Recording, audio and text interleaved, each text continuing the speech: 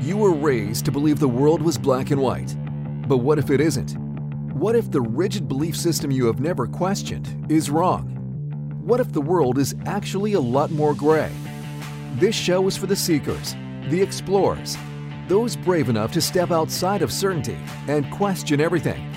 Join your hosts as they sit across from the world's leading thought leaders, visionaries, religious gurus, entrepreneurs, philosophers, and more to tackle difficult topics. You don't need all the answers to find meaning in life, but you should be free to ask all the questions. This is Figuring It Out. Welcome back to the Figuring It Out podcast. My name is Eric Skorzynski. I am one of the hosts of the show.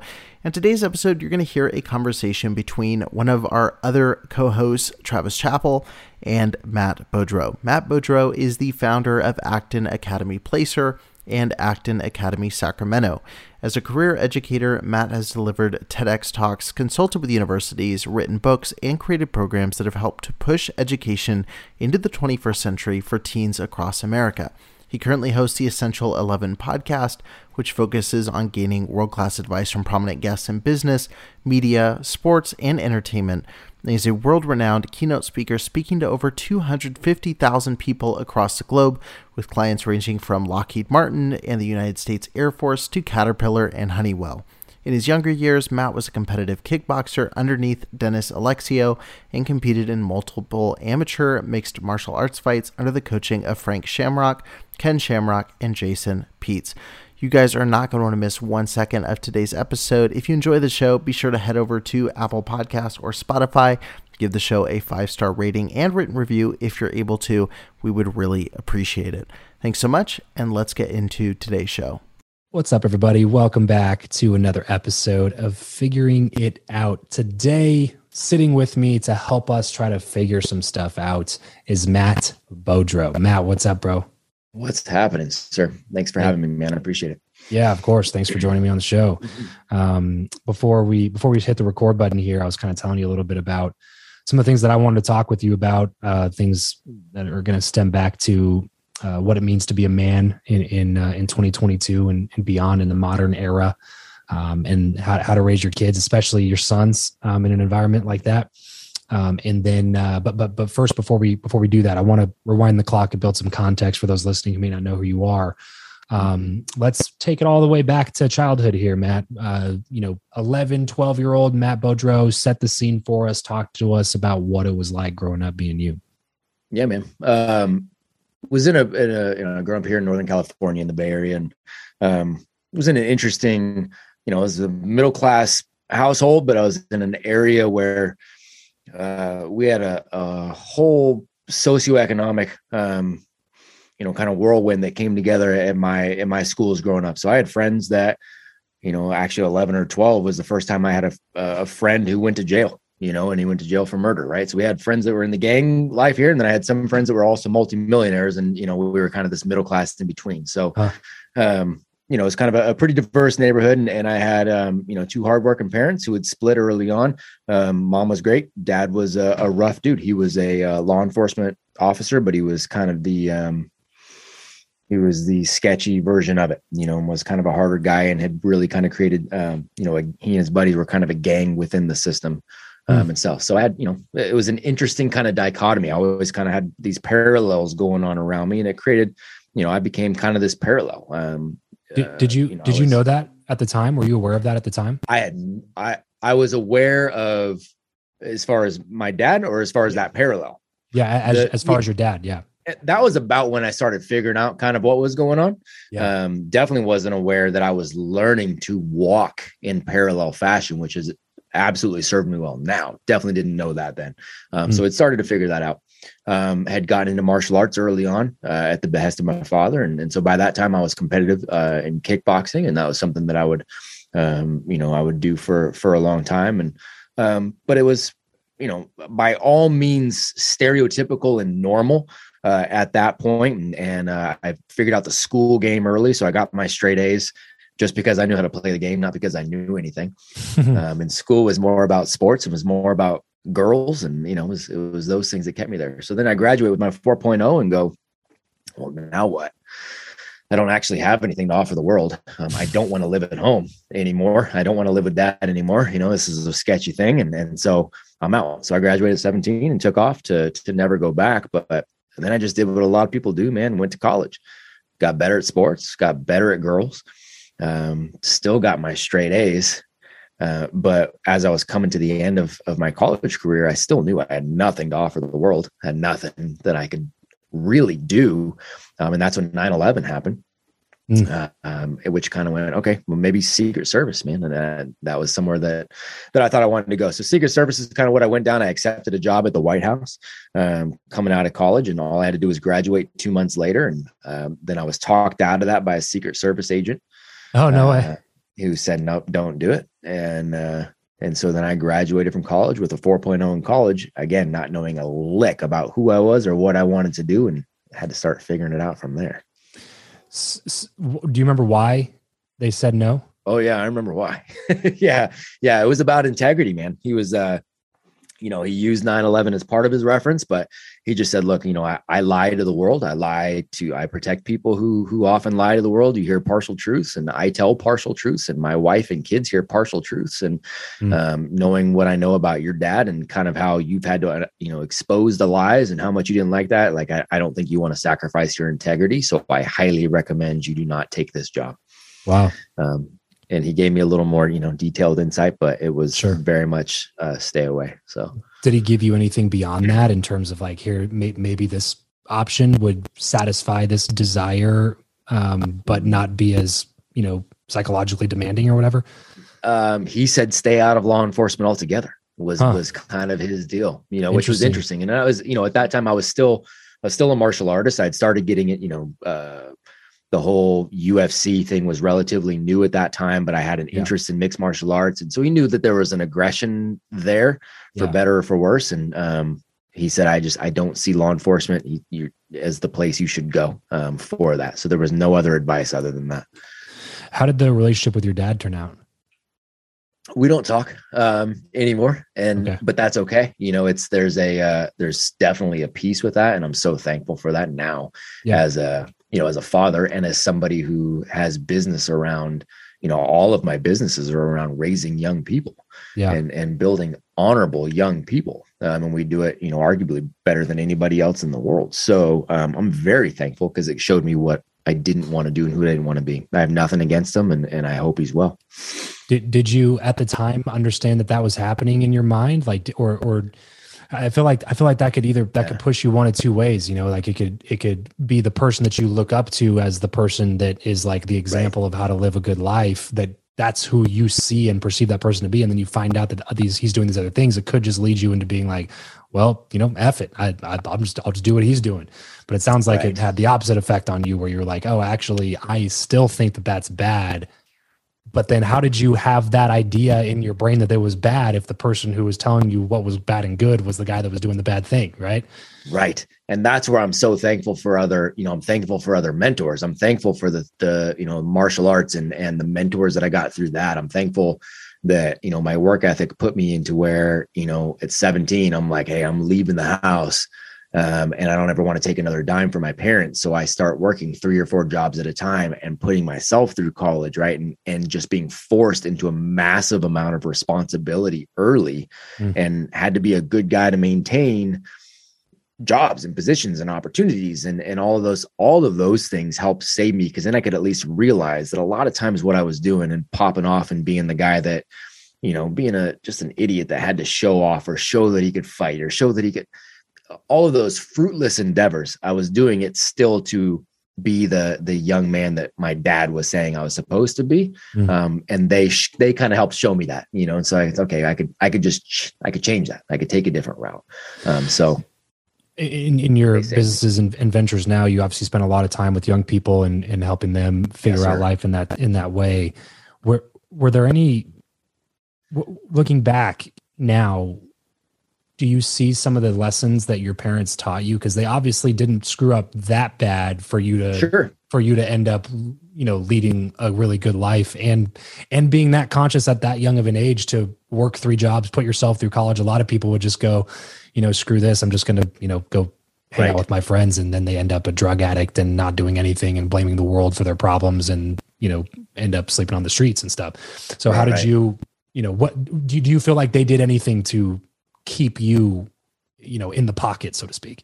Yeah, for sure. I mean, there was still this code, right? So my mom, I've got nothing but great things to say about her. I mean, just the work ethic that I think I have now. I mean, she still exhibits that. She just retired at 67 after 45 years with one organization, and just crazy hours a week. And she just was mission driven. And so I always had that work ethic, and I had to take responsibility early. They made me get a job at 10,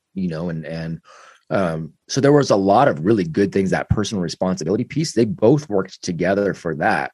But even my dad, as I'm not, if you watch Sons of Anarchy, right? If you've seen that show, or what's a popular one, Yellowstone, or, you've got some of these characters, right, who they may not always be good guys, and they may do some really, really horrible things. But what they do is they live by a code. Yeah, they're still principled to a certain extent. Bingo. And that was really the best way to explain my old man and his business. Like, they were doing some things that weren't cool, but there were still principles involved.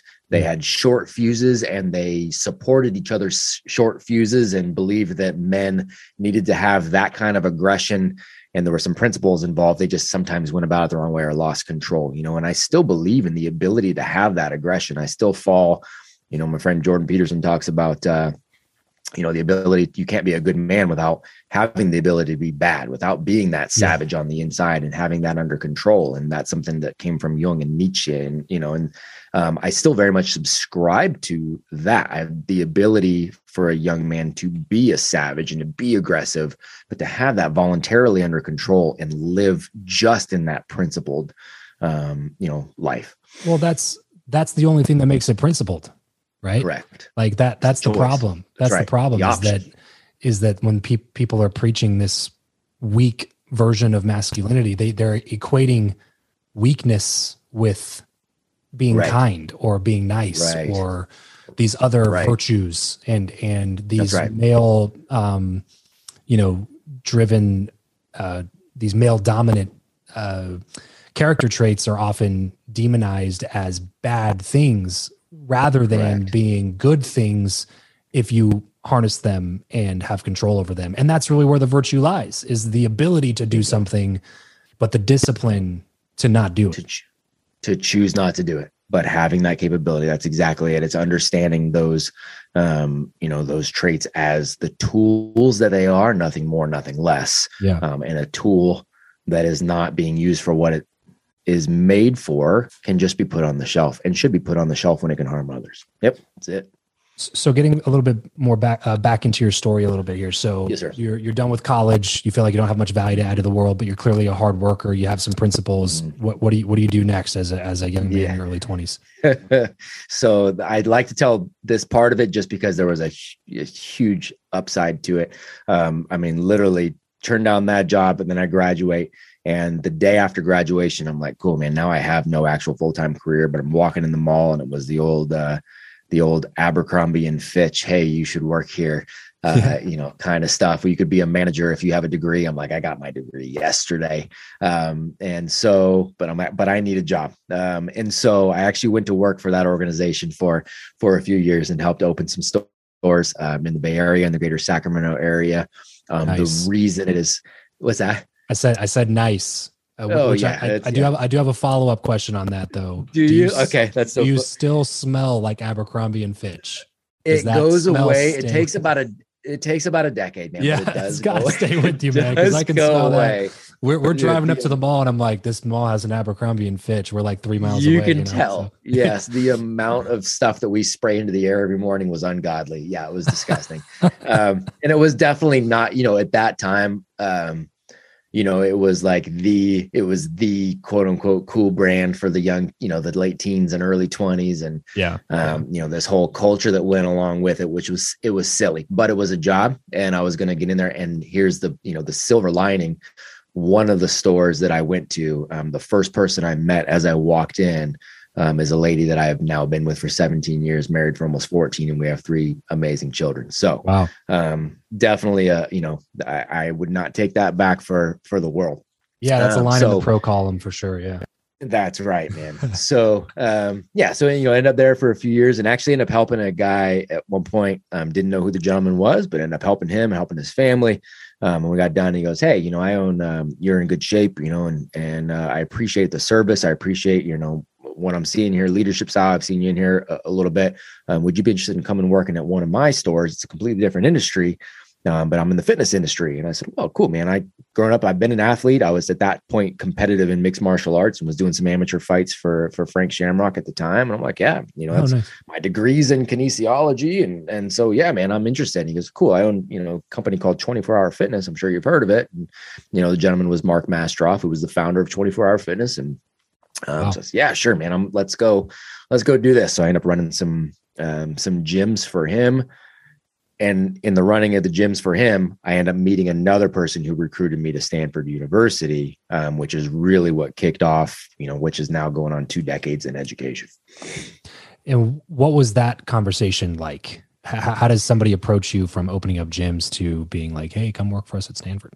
Come work for us here. Yeah, it was, it was a 24-hour fitness, kind of an initiative to start putting on seminars at the gym, which, that's something that's relatively commonplace, I think, in a lot of places now. It wasn't at that time. It wasn't that you had a gym membership and you went to the gym, but it was their flagship club in the Bay Area. And so we started putting on various seminars, and I ended up filling in for one of the other trainers at one point, one of the other managers, who said, "Man, I'm getting kind of nervous. I don't feel too good. Would you go give this seminar?" So I went in there and gave that, and was like, I kind of like this. I kind of like this, standing up in front of people and speaking and helping people. And it's like, I kind of dig this. And somebody that was in there came back to a couple seminars and ended up being really kind of the head of a new corporate training program at Stanford University. Oh, nice. No way. Yep. Okay. So that's yep. It's crazy how stuff works, man. It's always crazy. Yeah. It's like yes, what Steve Jobs said, you can only join up the dots when you look backwards. There's no way you'd be able to draw those things when you're looking into your future. That's exactly right. And I don't remember who said it, but somebody said, and somebody may have said it to me on my podcast at some point, but somebody said, the average man has 7 once in a lifetime opportunities, and he's almost never paying attention and never catches any of them. And I thought that was crazy profound, and so we talk about that with our own kids, the kids that I get to serve, the young people I get to serve.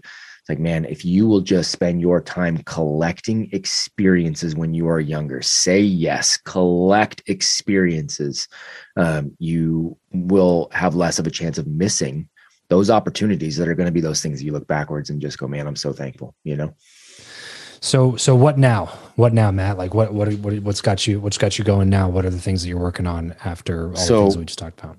Yeah. So got to know education inside and out. And so, from higher ed, Stanford University, to public school teaching, public school administrator, private school teacher, private school administrator, which ended up in this speaking career where I did, 400 and some odd keynotes over the last 7 or 8 years for Fortune 500s all over the world.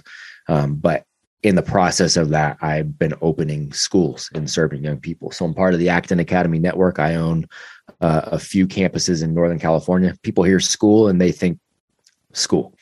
These are workplaces for young people. We've got, people in high school making $50, $60, $80, $90,000 a year while they're in high school. We have horses that, at my house, at this ranch that I have in California, I have horses because my daughters, who are currently 11 and 9, bought the horses a couple of years ago with their businesses that they created here at this school. So it's a very different kind of school altogether. Wow, I got a few of those. I help. It's amazing, man. I help owners all over the world open these schools. And then I teamed up with a friend of mine, Tim Kennedy, who a lot of people know. Oh, yeah. And Tim and I started a mentorship program for young men. I also got Tim. We opened one of my schools with Tim as well, out in Texas. But he and I started Apogee Strong, which is a mentorship program for young men. So good men pouring into young men. And then we have a college alternative, Apogee U, that'll launch this fall as well. So all of my businesses are geared towards helping young people develop themselves and collect those experiences in the most efficient manner possible. Yeah, I love that this is a a mission that you've taken on because it's desperately needed. Yes, sir. And I think that sometimes it can be taken on by people who were raised with one worldview, with a bunch of other people with one worldview, and then went to a place that also taught only one worldview, and then went and worked in a field that had that one worldview. And then that's the only way that they see the world. And it's all fact.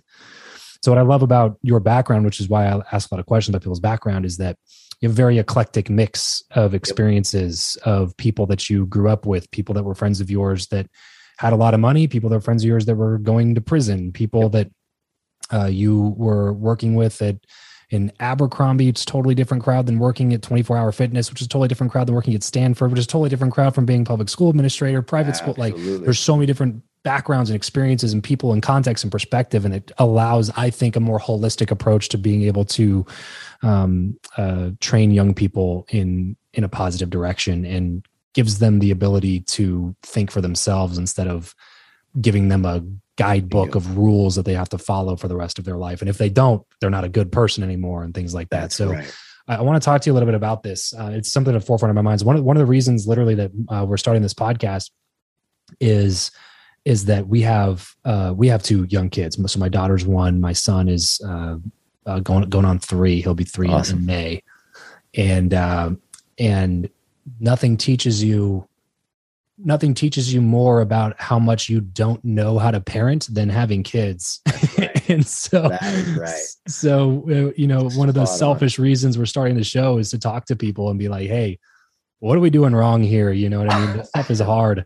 This stuff is really hard. So, yes, sir. I want to hear your perspective on what you think it takes. Let's start with young men. I think that that's a good place to start, just because I think a lot of, being a man and being a strong young man is something that's under attack in our culture. And I, having a son, want to be conscious of that and combating some of that from a young age. Man, you are so right about that being under attack. And you're also so right about not, I always tell people, you are the perfect parent until you have kids. Everybody knows how to parent, dude. Everybody knows what they would do.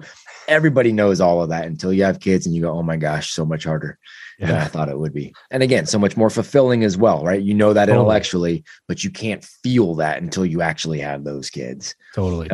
You are right. Especially raising young men, it is something that is culturally under attack, and it's under attack from a multitude of angles. It's under attack from the media and kind of this, wokeism sort of deal, and all masculine traits, those honorable virtues, that set of virtues, that code that we talked about a little bit earlier, is automatically that's discredited altogether. It's just masculinity is toxic, right? And that whole term, there is no such thing as toxic masculinity. It's like jumbo shrimp. It's a inherent conundrum, because masculinity is honorable set of virtues that are inherently non-toxic. But the media tells you otherwise. Education. And when I say, it's really not education, it's schooling, from university down, is built and predicated upon masculinity being toxic. And so you're getting attacked there. You're getting attacked by distractions. Young men are video games, man, kill me. Because these young men get the opportunity to have all these dopamine hits and feel like they're actually accomplishing something, which you used to only get if you accomplished something.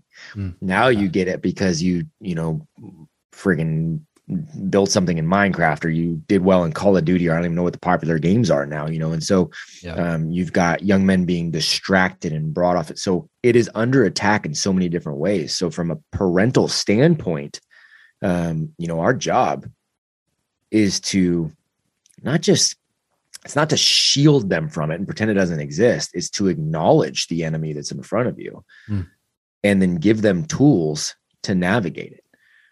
Right? Because if you let them be prey to it, they're in trouble. If you pretend like it doesn't exist and you shield them so they never know, you're also in trouble. You just might be in trouble further on down the line. So, if you want to raise a dragon slayer in times where dragons freaking exist, you've got to let them know early that there's dragons out there and here's how we fight them. Right. And so that starts with you fighting them as dad. Yeah. Right. I can't preach hard work and character and working harder than others, treating others the right way, pursuing dreams, being disciplined, remembering that I only have one life to live, always do. I can't preach any of that to my kids if I'm not first living that day in and day out. Yeah. And surrounding myself with other men who are doing that day in and day out, right? It starts with me doing the right thing first before I can hold that accountability for my kids and my young man. Yeah. How, I mean, I know the answer is always, but I guess my question is more when they are at such a young age and you are, and I've, Jordan Peterson's kind of like absolutely dream guest for us on the show. And guys, I listen to so much of his stuff and I've found it to be extremely helpful in how we're kind of crafting our household. But he talks about how the ages, between like 2 and 4, 2 and 5 are so crucial to early child development.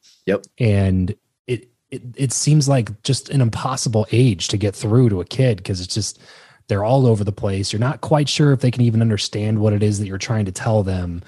And when they behave poorly and you punish them for it, sometimes they don't register what it is. And then they get mad at you and then they still repeat the action. And it's just like, man, how do you navigate this? What are you supposed to do? How do you know, what conversation to be having if you can have a conversation versus what, things that you want to put in place to make sure that they don't grow up to be that kid that nobody likes being around, including you. Yeah. Because you do want them to be liked at that age, right? You do want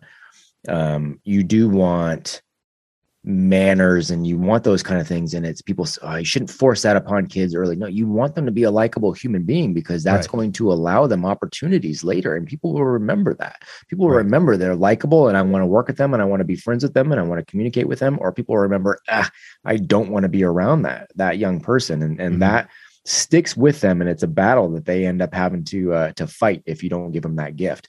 So, there's a few things there you were talking about, and there's a few C's you were talking about. You're talking about conversations.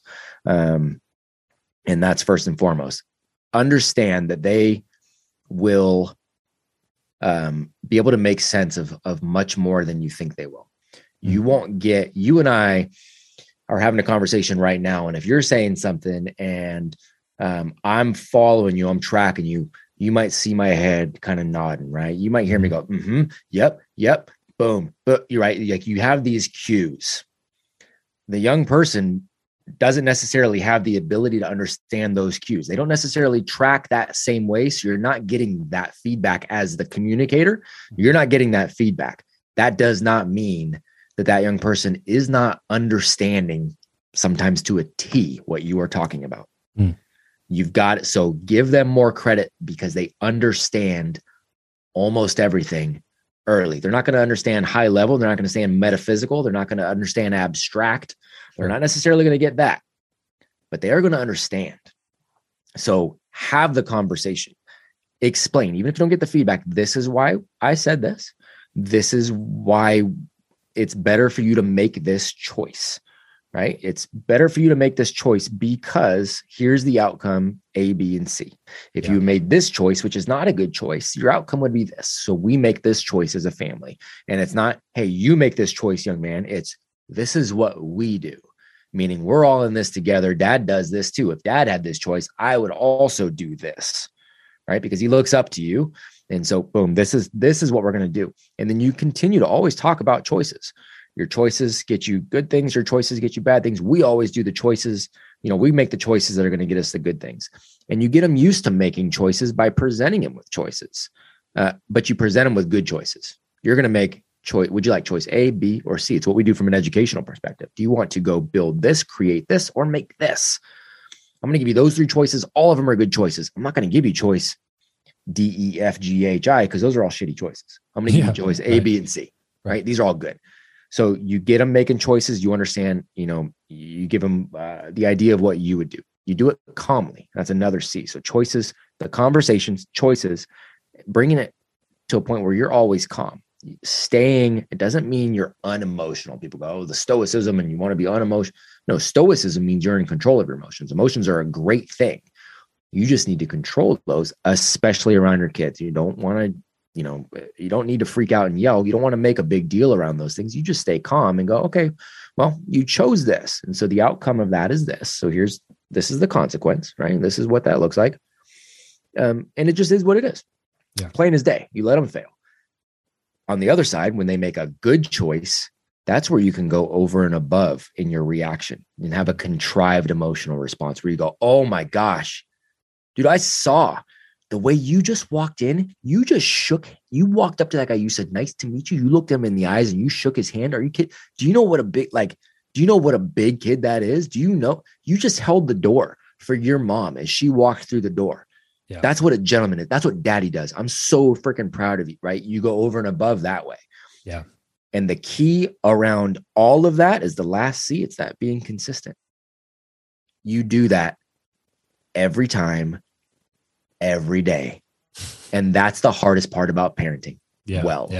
Is being consistent. But if you're consistent for those first 4 or 5 years, I promise you the next 13 while they're in your house are a breeze, relatively speaking.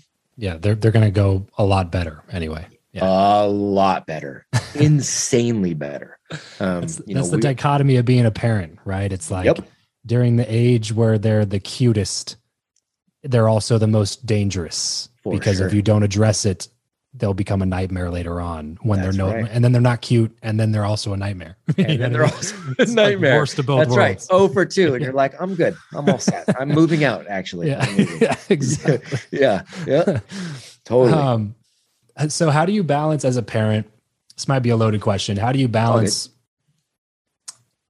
how do you balance wanting to be their friend and also being their parent? And I know that I think I know the answer already, but it's just so like again, like you said earlier, before you're a parent, the answer is easy. It's like, well, I'm a parent first, but then you have a kid and it's like, it's the only person in the world that you just want to like you so bad because you have this unexplainable, uncontrollable love for them. Yes. And you just want them to like you. But at the same time, it's like, damn it though. I know that if I let this go, you're going to become a little asshole. And I don't want you to be a little asshole. So, for sure. Like now I have to be the asshole, So here's we were talking earlier about the ability to be a savage, right? And I, as we have these young men in Apogee program, we talked to them about being the savage gentleman. You want the ability to be a savage, the ability to be a gentleman. You're going to live most of your life as a gentleman, but you want the ability, you're making that choice. And it seems like this walking contradiction, right? Mm-hmm. But they actually are complementary. I am ridiculously aggressive around building my businesses. And I want things now. So I'm going to work really, really hard. And at the same time, I know things don't happen that fast. So I'm also ridiculously patient. Those things seem like they're opposites. They're not. They're complementary. It allows me to run that contradiction, allows me to do well in the businesses. The answer, surprisingly, is both. It is both. They're not at odds with each other. Being like they're actually not at odds. Holding the line consistently of here's who we are and this is what we do is not at odds of actually being able to be a friend as well. And I know that's not, so people take it too far and they just want to be a friend, meaning they don't hold the line and they get pushed over. Well, believe it or not, your young people, especially your young men, they actually want to know what the boundaries are.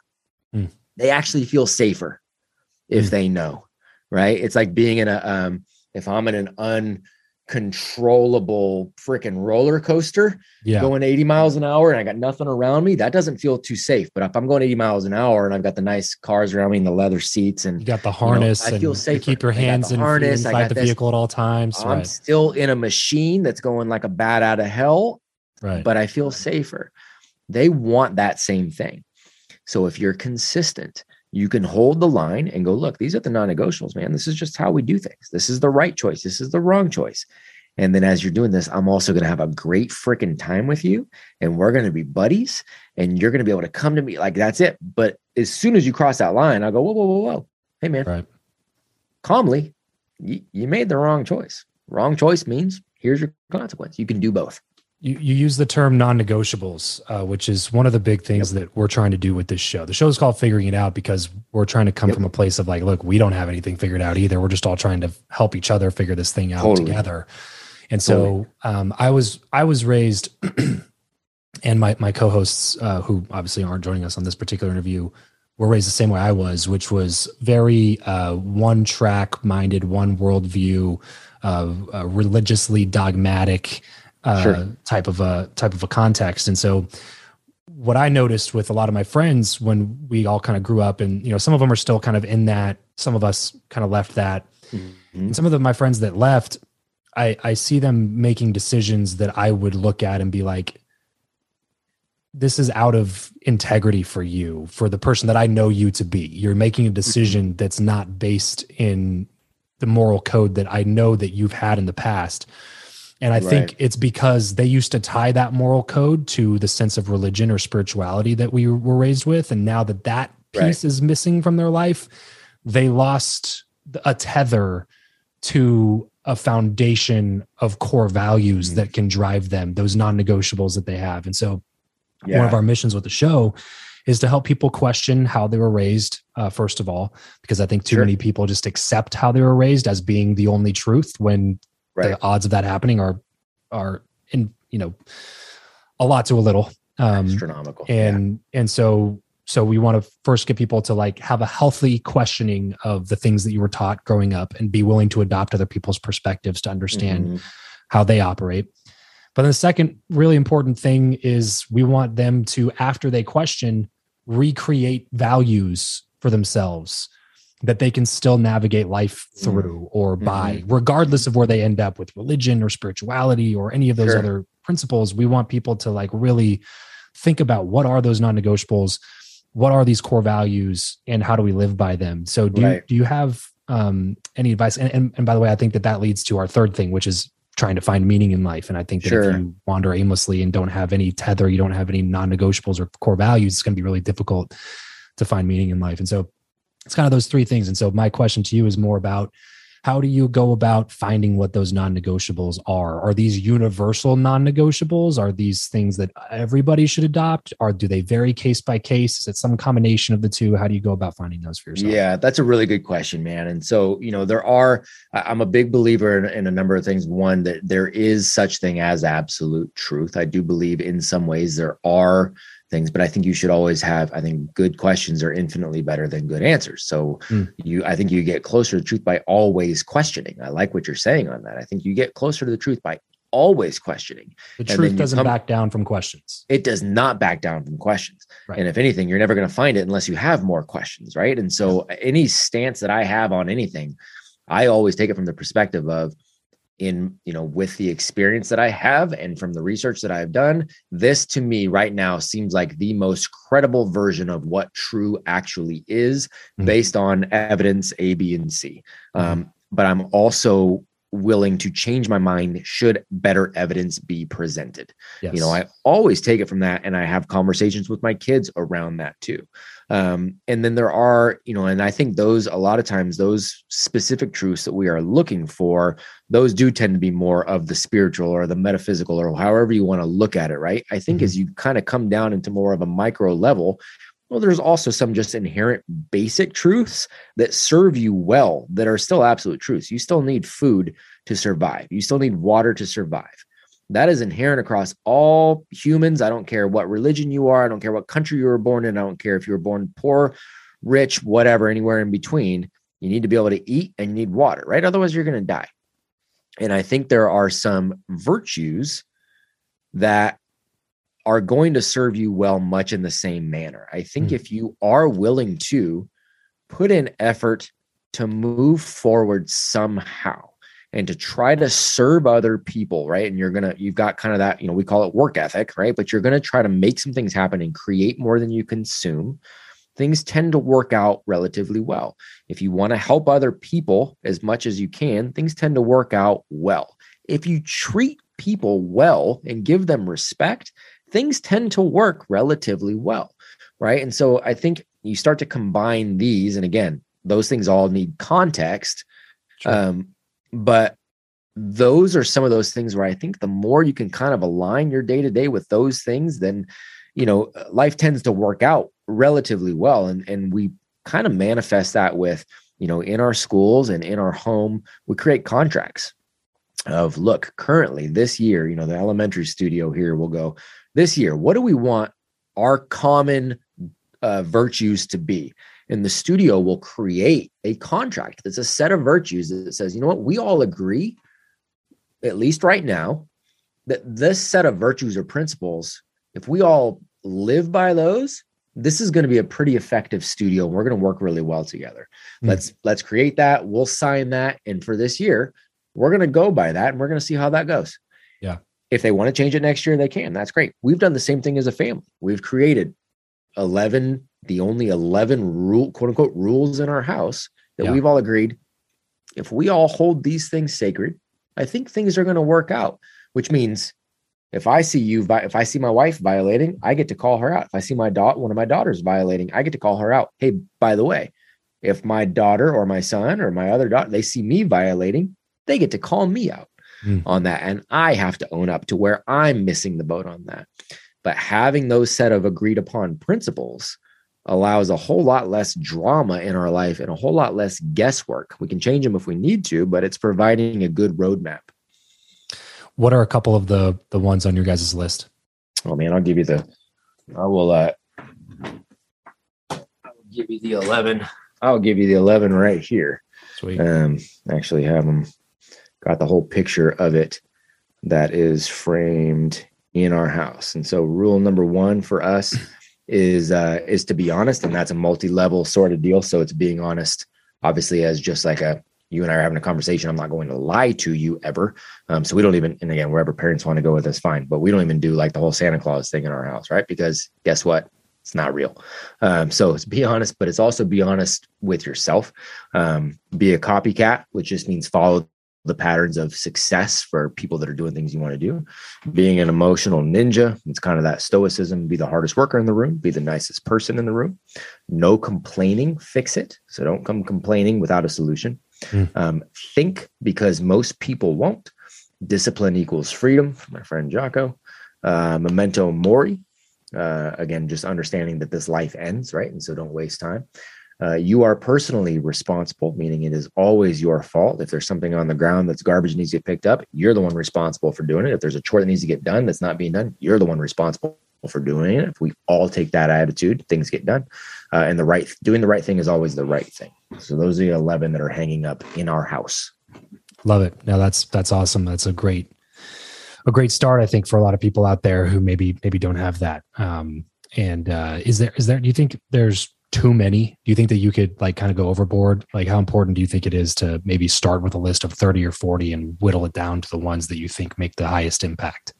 Yeah, I think especially as you got young kids, right? If you got, you think about it from a coaching perspective. If I'm teaching a kid how to play basketball and I'm coming at them with, 40 different plays, that's a tough deal. But if they're learning the fundamentals and there's just a few basic plays, and we can expand from there, then great. And then they start to add their own flavor to the game. That's great, but yeah, start small.